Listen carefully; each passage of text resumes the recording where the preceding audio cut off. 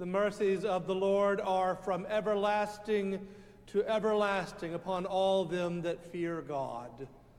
So come, dear friends, and let us worship the Lord our God.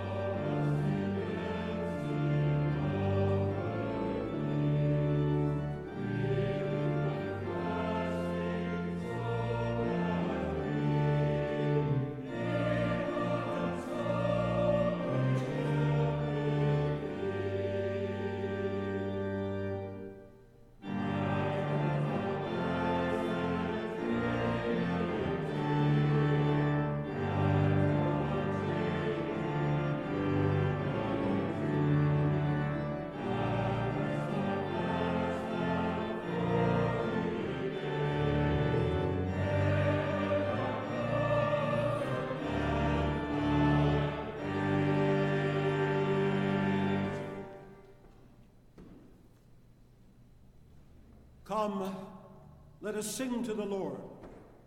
Let us make a joyful noise to the rock of our salvation. Let us come before our presence with thanksgiving. Let us make a joyful noise to the Lord with songs of praise. For the Lord is a great God, and a great King above all gods. In God's hands are the depths of the earth. The heights of the mountains belong to God also. The sea is the Lord's, for God made it, and the dry land which God's hands have formed. Oh, come, let us worship and bow down. Let us kneel before the Lord, our Maker. Almighty and eternal God, from the beginning you have never been silent, alone, or aloof from your creation. You have always been our eloquent God, ever speaking a strong and redemptive word to us. Even now in Holy Spirit, you invite us also to break our silence and to speak. You invite us to speak to you in worship, in prayer, and in praise. You invite us to speak to each other in words of comfort and encouragement and hope. As you have invited us, so now inspire us, so that in all that we say and do, we echo and repeat the blessing you have already pronounced upon the world, in the name of the person of our Lord and Savior, Jesus Christ.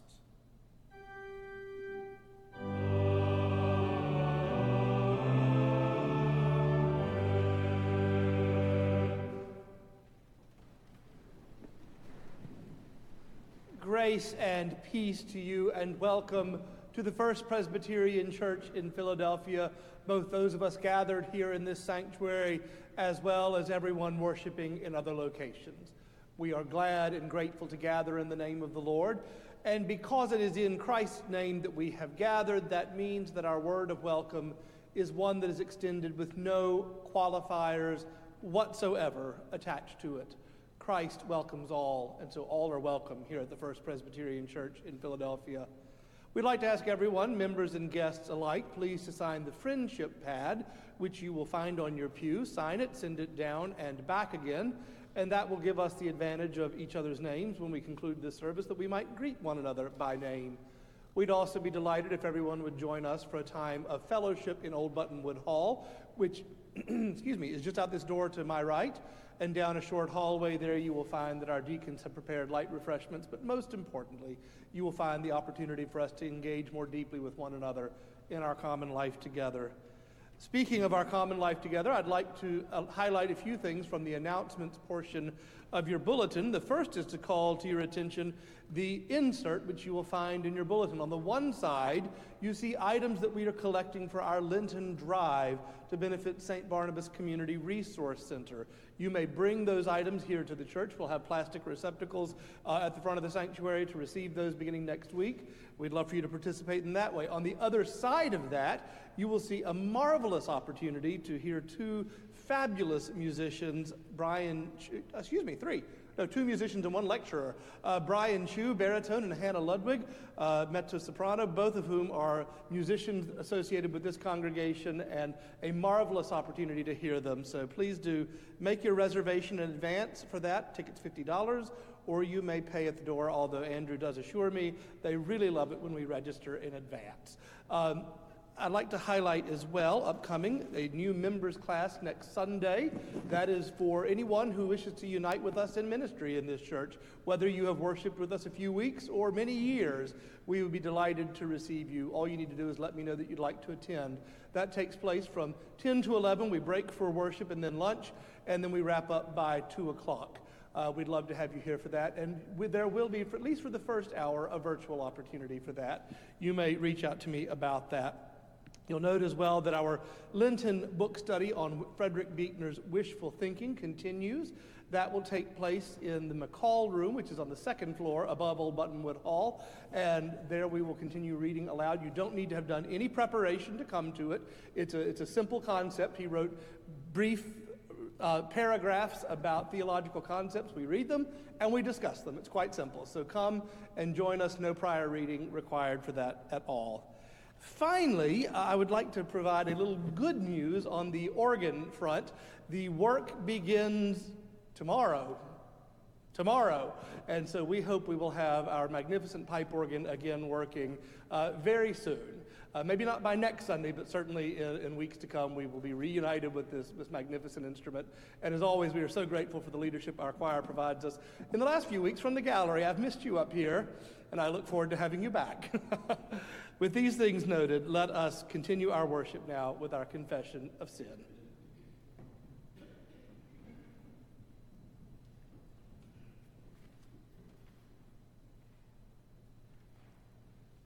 As we prepare our hearts for worship, we remember God is holy and just, and we are not. So we begin our worship with a candid appraisal of who we really are, inviting God and God's intimate spirit to enter into our hearts and heal us with a just word. Let us join together in our prayer of confession. O Lord, you know us very well. We believe that we can hide things from your sight. We are wrong. We believe that we could hide our misdeeds. We are wrong. You know us so very well, and you love us. We needn't hide at all. Why do we hide, O Lord? We hide because we are afraid. We are afraid that you will judge us. We forget that in Jesus, you, the judge, stood in our place. You know us so well, O God, because you choose to be with us. Forgive our fear, and turn our hearts back to you. We pray it in the name of one who stood in our place, Jesus Christ.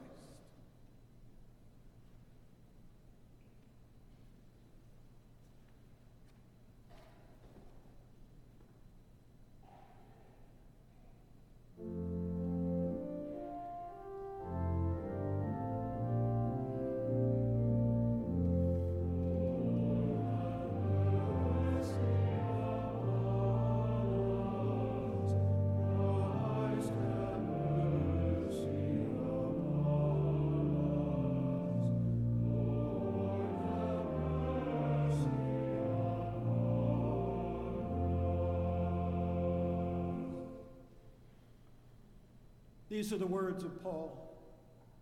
The Son of God, Jesus Christ, proclaimed among you by us, is not an ambiguous blend of yes and no.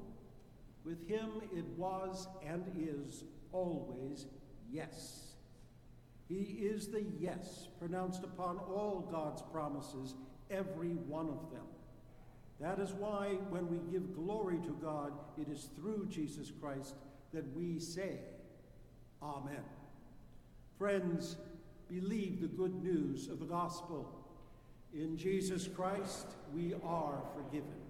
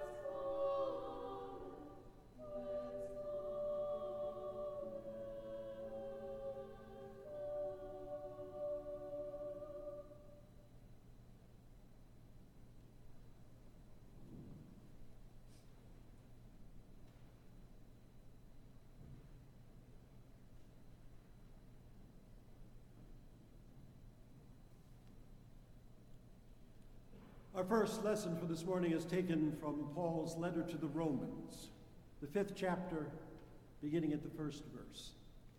Listen for the word of God. Therefore, since we are justified by faith, we have peace with God through our Lord Jesus Christ, through whom we have obtained access to this grace in which we stand. And we boast in our hope of sharing the glory of God. And not only that, but we also boast in our sufferings, knowing that suffering produces endurance, and endurance produces character, and character produces hope, and hope does not disappoint us, because God's love has been poured into our hearts through the Holy Spirit that has been given to us. For while we were still weak, at the right time, Christ died for the ungodly. Indeed, rarely would anyone die for a righteous person, though perhaps for a good person, someone might actually dare to die. But God proves his love for us in that while we were still sinners, Christ died for us. Much more surely then, now that we have been justified by his blood, will we be saved through him from the wrath of God. For while if we were enemies, we were reconciled to God through the death of his Son, much more surely, having been reconciled, will we be saved by his life. But more than that, we even boast in God through our Lord Jesus Christ, through whom we now have received reconciliation. Here ends the first lesson.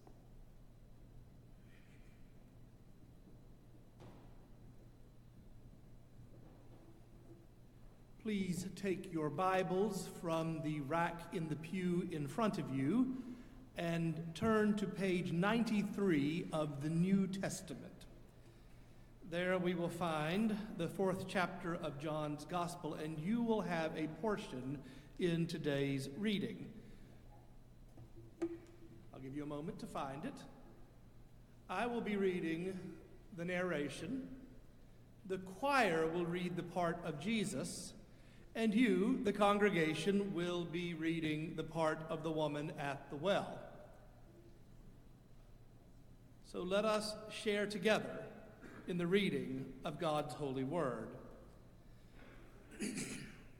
Now, when Jesus heard that the Pharisees had heard Jesus is making and baptizing more disciples than John, although it was not Jesus himself but his disciples who baptized, he left Judea and started back to Galilee. But he had to go through Samaria. So he came to a Samaritan city called Sychar, near the plot of ground that Jacob had given his son Joseph. Jacob's well was there, and Jesus, tired out by his journey, was sitting by the well. It was about noon. A Samaritan woman came to draw water, and Jesus said to her, "Give me a drink." His disciples had gone to the city to buy food. The Samaritan woman said to him,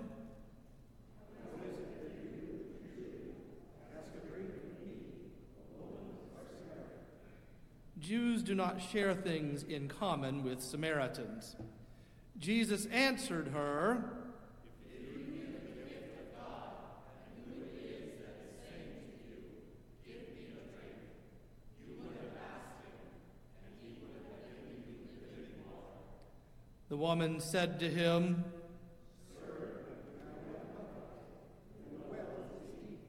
Wherever you have that living water, are you greater than our ancestor Jacob, who gave us the well, and with his sons and his daughters?" Jesus said to her, "Everyone who drinks of this water will be thirsty again, but those who drink of the water that I will give them will never be thirsty. The water that I will give will become in them a spring of water gushing out to eternal life." The woman said to him, "Sir, give me this water, so that I may never be thirsty, or have to keep coming here to draw water." Jesus said to her, "Go, call your husband, and come back." The woman answered him, "I have no husband." Jesus said to her, "You are right in saying, 'I have no husband,' for you have had 5 husbands, and the one you have now is not your husband. What you have said is true." The woman said to him, "Sir, I see that you are a prophet. Our ancestors worshipped on this mountain, but you say the place where people must worship is in Jerusalem." Jesus said to her, "Woman, believe me, the hour is coming when you will worship the Father, neither on this mountain nor in Jerusalem. You worship what you do not know. We worship what we know, for salvation is from the Jews. But the hour is coming, and is now here, when the true worshipers will worship the Father in spirit and truth. For the Father seeks such as these to worship him.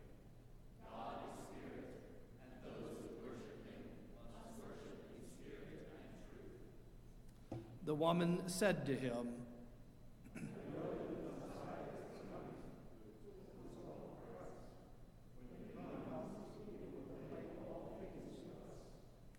Jesus said to her, I am he, the one who is speaking to you. Just then his disciples came. They were astonished that he was speaking with a woman. But no one said, What do you want? Or why are you speaking with her? Then the woman left her water jar and went back to the city. She said to the people,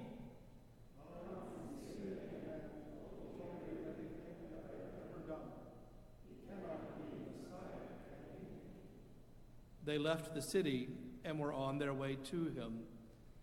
Meanwhile, the disciples were urging him, Rabbi, eat something. But he said to them, I have food to eat that you do not know about. So the disciples said to one another, Surely no one has brought him something to eat. Jesus said to them, My food is to do the will of him who sent me and to complete his work. Do you not say, 4 months more, then comes the harvest? But I tell you, look around you and see how the fields are ripe for harvesting. The reaper is already receiving wages and is gathering fruit for eternal life, so that sower and reaper may rejoice together. Here the saying holds true: one sows and another reaps. I sent you to reap that for which you did not labor. Others have labored, and you have entered into their labor. Many Samaritans from that city believed in him because of the woman's testimony. He told me everything I have ever done. So when the Samaritans came to him, they asked him to stay with them, and he stayed there 2 days. And many more believed because of his word. They said to the woman, It is no longer because of what you said that we believe, for we have heard for ourselves, and we know that this is truly the Savior of the world. This is the word of the Lord. Thanks be to God.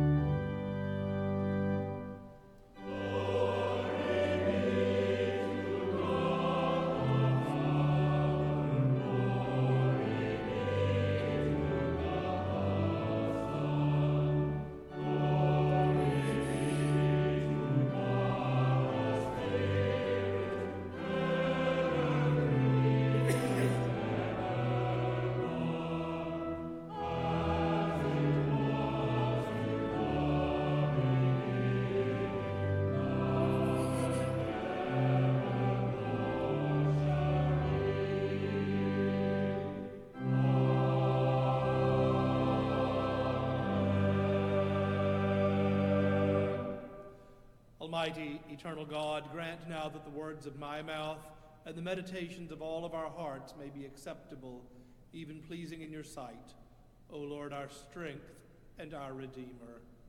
Amen.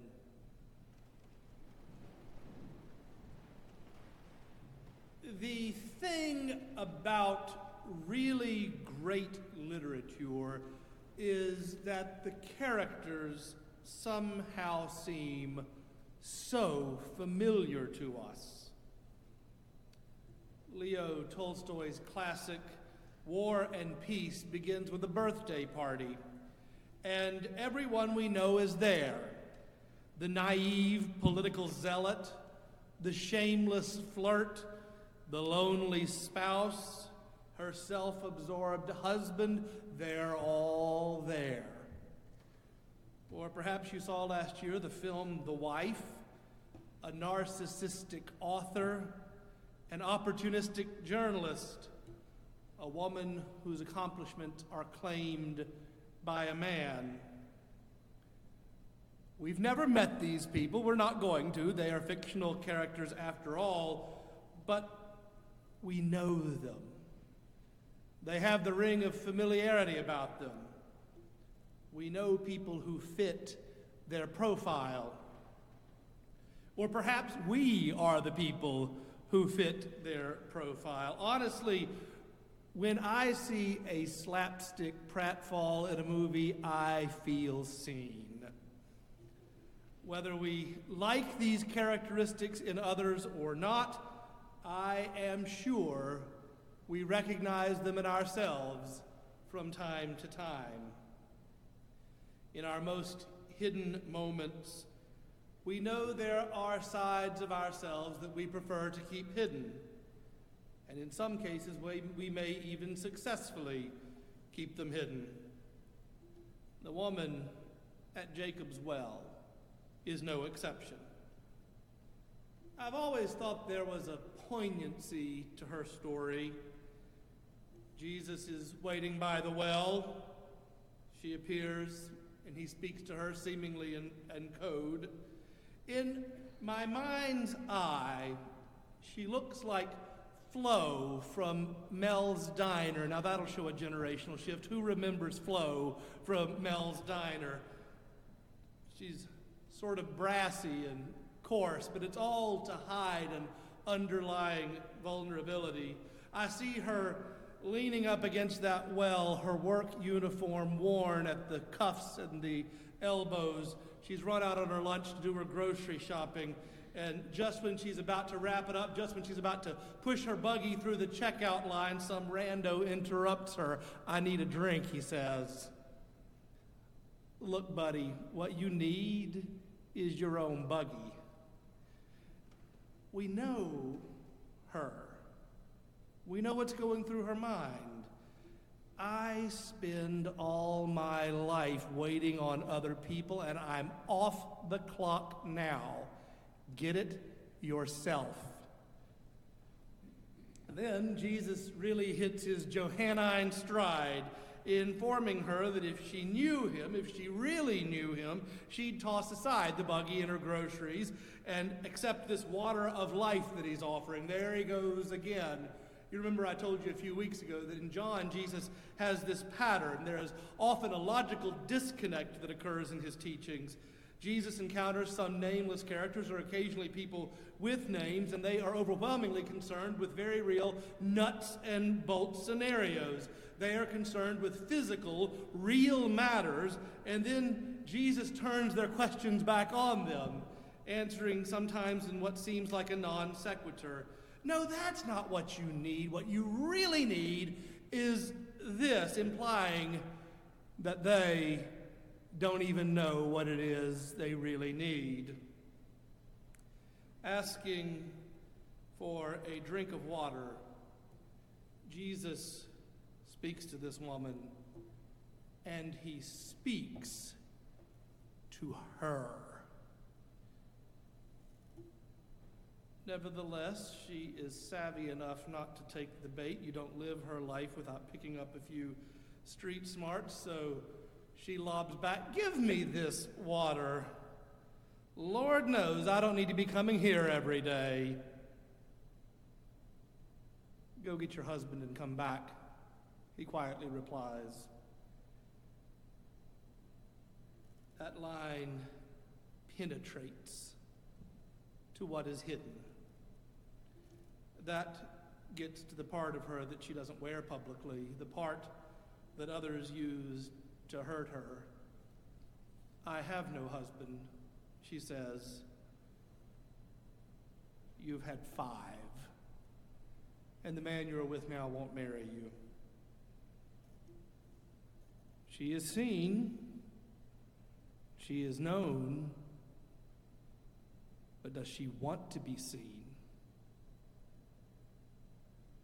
"Why is it," she goes on, "that you Jews who worship in Jerusalem won't include us, but then when we worship on our own, you claim there's no temple but in Jerusalem? Does God hear our prayers less because we are Samaritans?" Pivoting from marital status to ethnicity, she takes the fight back to Jesus. Jews didn't much look at Samaritans. They could walk right by one another without ever seeing each other. But Jesus sees her. Jesus knows her. we can safely assume she probably didn't get much respect in the rest of her life. She knows how the Jews feel about her people. Jews don't like Samaritans. They don't trust Samaritans. They look down on Samaritans. The Samaritans look down on her. It's all downhill from there. So she knows if she is to have any dignity, any self-respect, she will have to make it for herself. Perhaps that's why this conversation goes on so long. This is the longest recorded conversation that Jesus has with anyone. Moreover, it is one of the few conversations, at least in John's gospel narrative, in which Jesus does not turn it into a monologue. It is a conversation between them, back and forth. And it shouldn't have happened. Men and women didn't interact like this. Multi-married women generally weren't part of such amiable conversations, certainly not with a rabbi. And bear in mind, her 5 marriages do not make her the gay divorcee. They point instead to a truth that this is a woman who has been wounded by love. Perhaps that's why she is out at midday. Peak well is at dawn or at dusk, in the cool of the day, not in the heat of high noon. Those who wanted the community of friends gathered around the well then. Anybody who goes at a different time has a reason for being there at the different time. But there's one thing we do know about the well at noon. You are fully in the light. The sun is finally overhead. You can see into the depths of the well. A moment of clarity comes, a moment of knowing and being known. It is a communion of sorts, knowing and being known. There is no bread or wine, but the distance between them is bridged. Against everything that would force them not to engage with one another fully, deeply, Jesus and this woman continue their conversation. It is an entre nous that brims with redemptive purpose. Then the disciples come around the end cap, and they see them there talking over the dairy section, and John tells us they were astonished. Well, of course they were. This was a conversation that shouldn't be happening. Now, you would think by now they'd be used to it. We see Jesus doing this over and over again. Sometimes we get it, sometimes we don't, or at least that's how the disciples' reaction makes it appear. Yes, Jesus, we get it. You want us to be inclusive. Let the outsiders in. Enough already. You've made your point. We'll work on it. There's just one problem with this understanding, though. It's not that it isn't inclusive enough, though it isn't. Jesus isn't asking us to open ourselves a little when he gave everything. No, it's that we forget who we are in this story. We are all the woman at the well. And if we are the woman at the well, then Jesus knows us. And Jesus sees us. And in seeing us, sees us in the light that allows him to see to the depths. Jesus knows us better than we know ourselves. As we contemplate our lives in this Lenten season, what are we not so successfully hiding? What is the secret sorrow that lurks in the back of our minds and makes us think, well, if God knew that about me, if Jesus knew that, this whole forgiveness thing would be a different story. Yet God does know us. God knows us and God loves us. We don't have to worry about any sort of incremental revelation of ourselves to God. In Jesus Christ, God knows humanity because God experienced humanity. God already knows us, and God has already decided to love us. Sometimes I wonder if we approach that silent time during our confession by beginning with the really pedestrian material and working our way up our sin scale till we get to the really shameful stuff, sort of an escalating confession. God knows that and still loves me? Well, we can ratchet it up a notch here. You won't believe what I did this week. Really, still?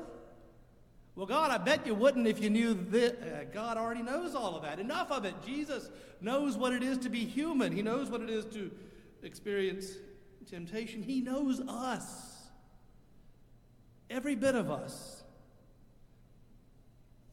Many years ago in my first church, I preached a sermon wherein I highlighted the nature of God's inclusive love, preaching that our intrinsic worth is derived from our nature as God's creation. I've been beating that drum for 25 years, incidentally.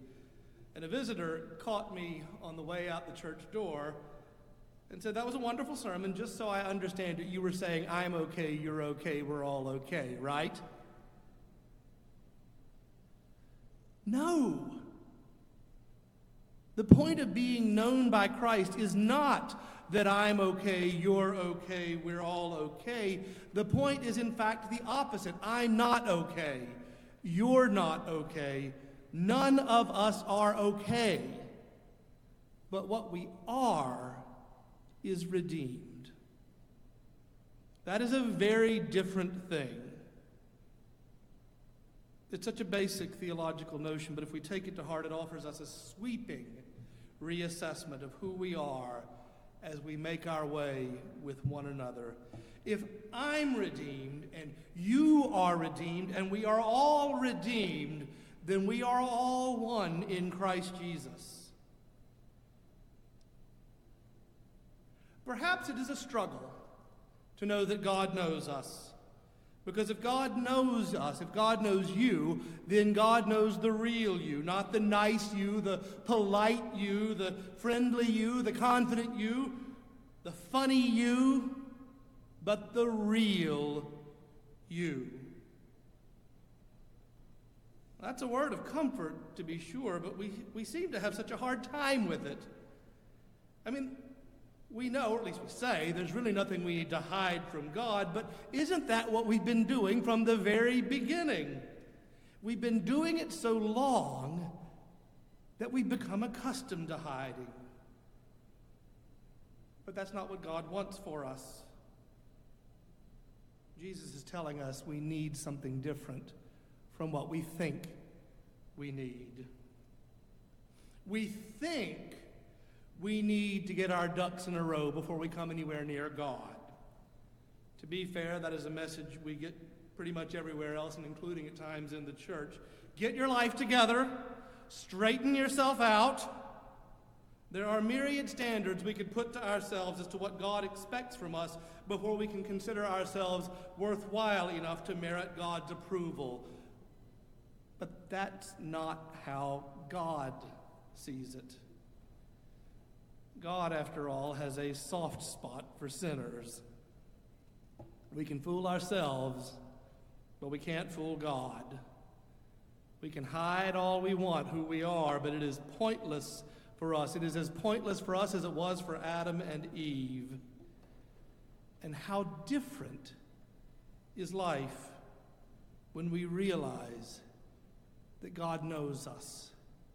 God sees us in the light, down to the very depths, and God loves us. That is, after all, what we declared when we were baptized, that we are dead to sin and alive in Christ Jesus. We declare at this font of living water that God knows us, that we are valuable in God's sight, that we are precious to God. There will never be a moment in our lives when we are alien to God. God sees us, and God knows us, and God loves us. Speak to your neighbor now and say, God sees you, and God knows you. Go ahead, I'll give you a minute. God sees you, God knows you, and God loves you. Now, let's put a really fine point on this, okay? I want you to take it out of the first person plural, and I want you to put it in the first person singular. God sees me. God knows me. God loves me. That's the gospel right there. At the end of the day, knowing that God knows us is not so much about whether or not God's knowledge of us is in some way embarrassing to us. It is about remembering that the God who sees us and who knows us loves us. I worry sometimes that we either say that too often or not often enough. We say it so often it becomes glib and it rolls off of us. It doesn't register with us how much God loves us. But if we say it not often enough, we miss the grace of God. And there are times when it does not do for the grace of God to go unnoticed. If you've ever stood in a national cemetery surrounded by the acres and acres of monuments, you know that it matters that God sees us and God knows us and God loves us. If you've ever walked by the panels of the AIDS quilt or by the names on the National Mall, you know that it matters that God sees us and God knows us and God loves us. If you have ever sat in the hospital beside the bed of someone you know deeply and waited for death to come, you know that it matters that God sees us, God knows us, and God loves us. And if you have ever handed over your infant child to the surgeon and waited word of the outcome, you know that it matters that God sees us, God knows us, and God loves us. At every life that I am privileged to celebrate at its end, I say the same words, the words that I said on behalf of Dave Marston last Friday. Acknowledge, we humbly beseech thee, a sheep of thine own fold, a lamb of thine own flock, a sinner of thine own redeeming. It matters that God sees us, and God knows us, and God loves us. In the name of the Father, and of the Son, and of the Holy Ghost. Amen.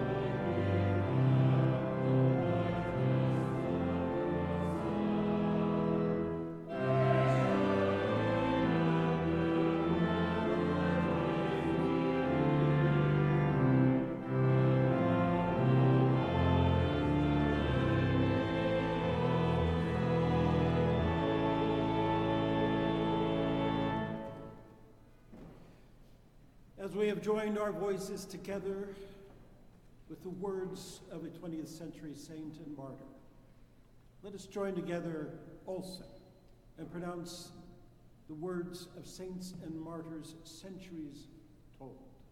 Let us join together in the words of the Apostles' Creed.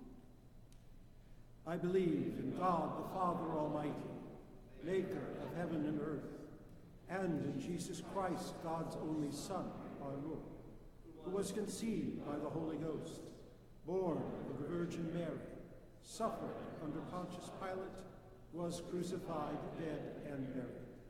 He descended into hell. The third day he rose again from the dead. He ascended into heaven and sitteth on the right hand of God the Father Almighty. From thence he shall come to judge the quick and the dead. I believe in the Holy Ghost, the Holy Catholic Church, the communion of saints, the forgiveness of sins, the resurrection of the body, and the life everlasting. Amen.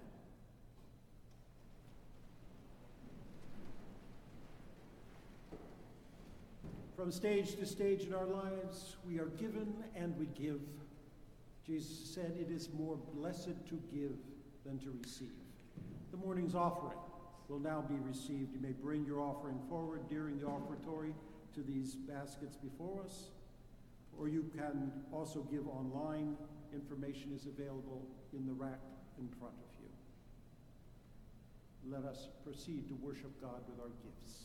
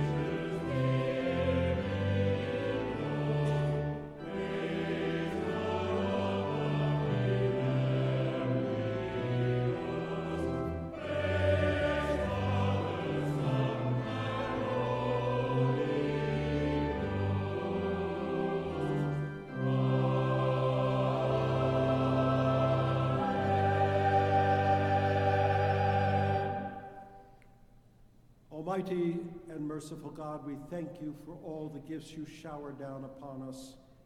What gifts we make because you first gifted yourself to us in Jesus Christ. Now add the blessing of your Holy Spirit that we might carry that spirit of generosity, donation, and love into a world that needs healing, reconciliation, and aid. We ask all of this in the name of our Lord Jesus Christ. Amen.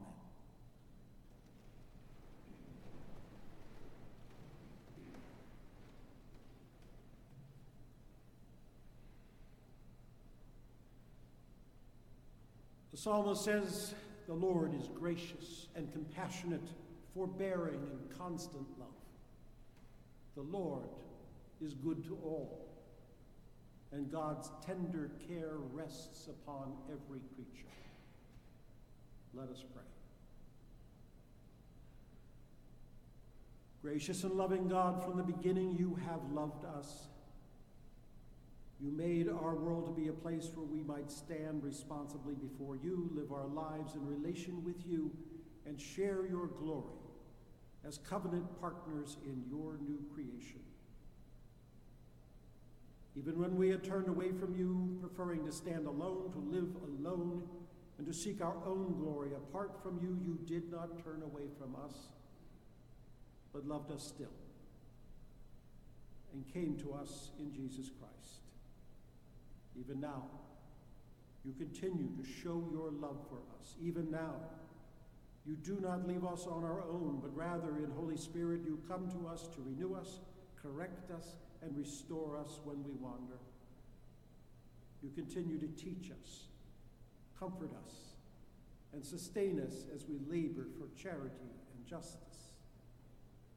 You continue to invite us to live with hope for tomorrow, to seek your will with each new venture, and join our small efforts with your own in the reclamation of the world. We thank you for every good gift. We praise you for your mercy and justice. We pledge ourselves to your cause in the world. But first of all, we demonstrate our trust in you by confessing our frailty and our need for you at every moment, and calling upon you even now in prayer. You who have labored so long to save us, sustain us all the more. We face illness, death, financial crisis, anxiety, insecurity, and doubt. There is much in our lives which frightens us. There is much in our lives which angers us. We live in a world where virtue is not readily recognized, where sometimes it is even mocked, where hard work is not regularly rewarded, where good character and loyal service seem to count for little. There is much we must endure, which is insulting, demeaning, or unjust. Almighty God, if it be your will, bring healing and deliverance to us. Rescue us, our relationships, our communities, our world. Give us patience when there is nothing to be done. Stir us to action when mercy and justice can be served. Save us from indifference, cynicism, or despair. Safeguard us against all narrow selfishness, bigotry, greed, or cruelty. Teach us the paths in which we should go, and grant us the wisdom we need to keep to them. Most of all, give us the faith, hope, and love we need each day to keep laughing, to keep working, to keep hoping, to keep praying thy kingdom come. We pray for your church, that it might continue to proclaim the rule of your love and justice in the world, and the hope for all humanity which is to be found in you. We pray for the future which you unfold for us each day. Merciful, gracious, and loving God, make us worthy of the glory you are preparing, and make us a part of the work that you are even now working in the world. For the sake and in the name of Jesus Christ, our Lord, whom we pray, even using the words that he taught us, saying, Our Father, who art in heaven, hallowed be thy name. Thy kingdom come, thy will be done, on earth as it is in heaven. Give us this day our daily bread, and forgive us our debts, as we forgive our debtors. And lead us not into temptation, deliver us from evil. For thine is the kingdom, and the power, and the glory forever.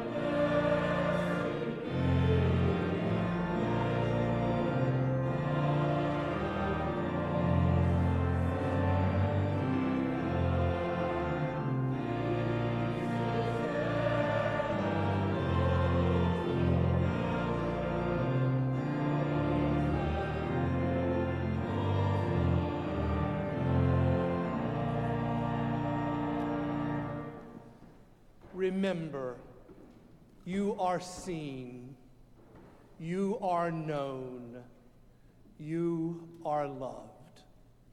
So live with the confidence of children of God. And now the Lord bless you and keep you. The Lord make his face to shine upon you and be gracious unto you. The Lord lift up the light of his countenance on you and those you love, and give you peace, both this day and forevermore. Amen.